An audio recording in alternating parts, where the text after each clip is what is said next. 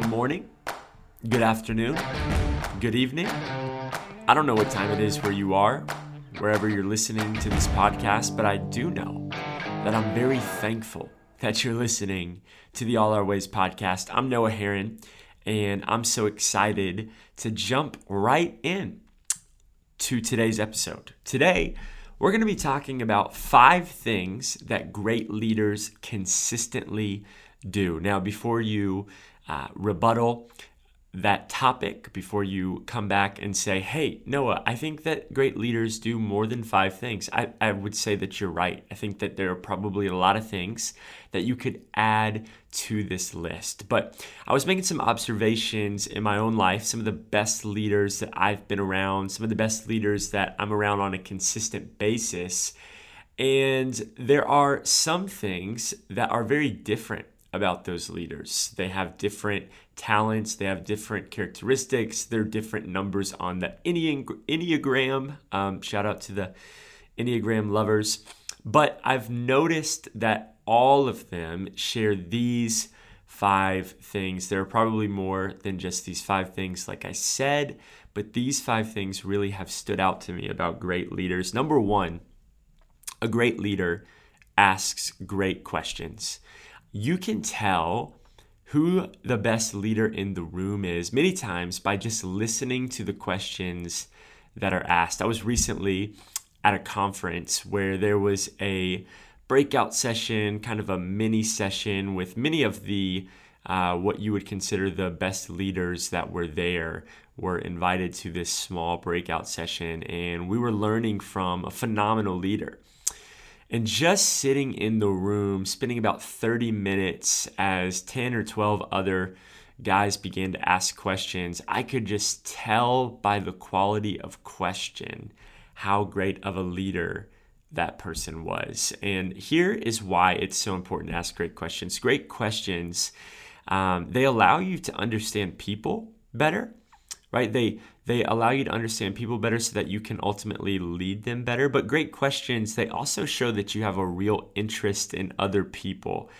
And unless you've established trust with the people that you're trying to lead, most of the time you don't lead them for very long. And a great way to establish trust with somebody is to ask great questions, to show that you care, to care about the things that are going on in other people's lives. And so I've learned very quickly from leaders in my life that even through a simple but profound question, not only do I learn, but I show people that I care, and ultimately people want to follow someone who is always learning and always caring. So ask great questions. Don't just ask the obvious question. Think about questions that will provoke something, provoke a new answer. You know, when I'm around great leaders that I know are always being asked questions, I want to ask something that's different. I don't want to get the same regurgitated answer that they answer everywhere they go, because they're always going and they're always pouring out. I want to ask something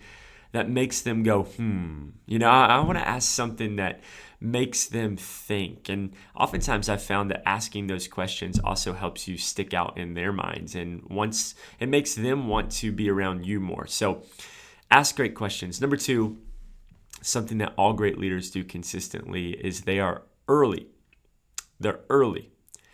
Time is many people's most valuable resource. So we should treat it like gold, right? Don't just be on time. Maybe you grew up with a mom like me who said being on time was actually being late.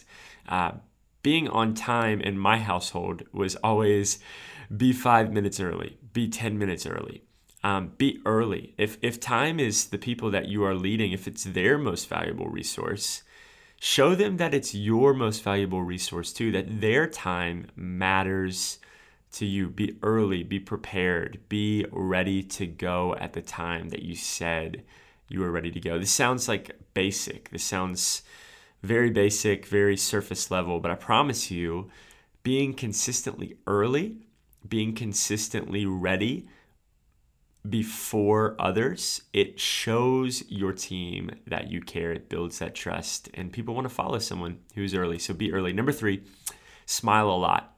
Now, this is, again, something that I feel like is something that should happen naturally, but I don't think that we always are paying attention to the facial expressions that we're making.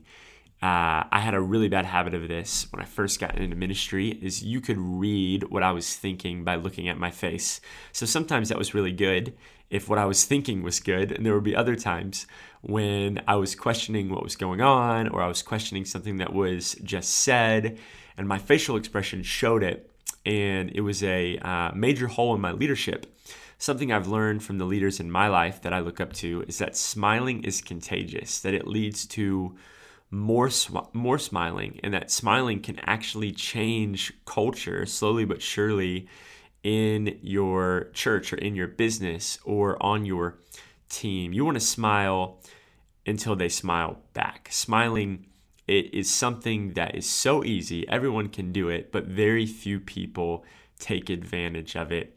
This episode is not to pat myself on the back. I'm growing in all of these areas, but the power of the smile was brought up to me just this weekend. I was preaching at a conference in a church.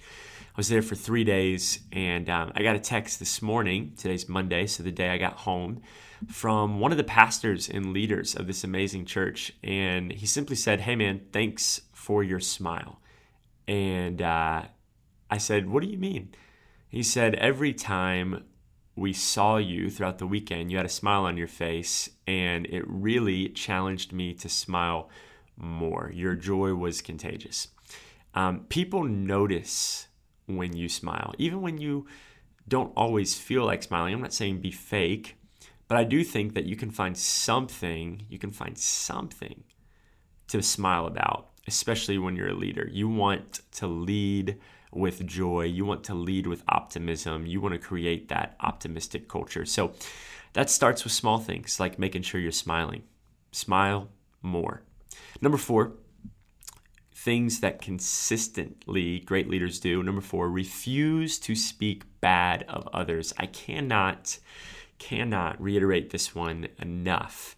Refuse to speak bad of others. A leader who speaks bad of others is a leader that will soon lose the trust of the people following them.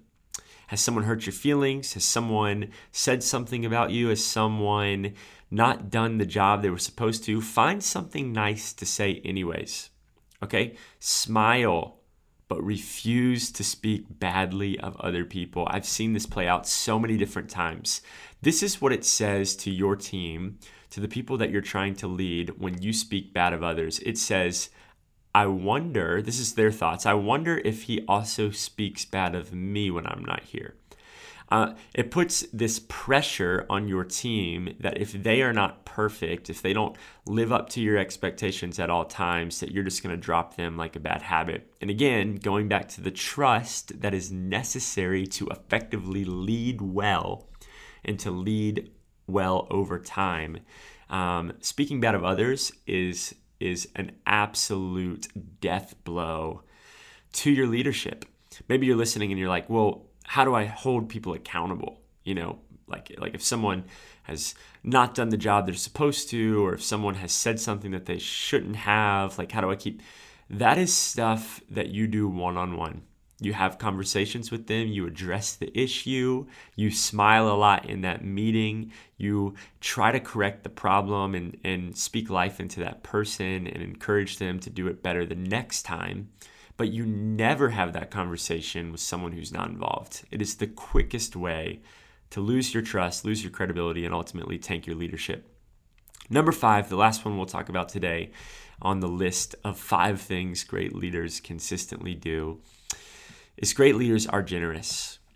Be generous. In a world where helping people is popular, only if they won't get ahead of you, right? That's kind of the way of the day. It's like, I'll help you until you get close to being as good as I am. Like I'll support you just enough so that you're not better than me, right? That's kind of the way the world works right now. That's really popular.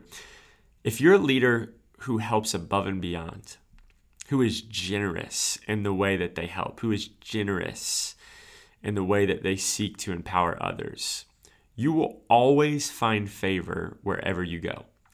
I've learned over the years that the scarcity mindset that comes along with leaders who only want to help people to a certain extent, right? That's called a scarcity mindset. Somewhere deep down, you believe that there is not enough out there, not enough success, and not enough opportunity, and not enough to build for all of us. And so that's the lie that you believe, that if you share some success, that you won't have as much. And that really becomes a self-fulfilling prophecy, right? If you believe that there's not enough out there for you, eventually there won't be enough out there for you. That scarcity mindset will affect your leadership, and people will see right through you. They'll see that you're really out for yourself.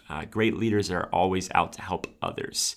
There's one particular leader in my life that I've watched do this, be generous with their advice, be generous with helping.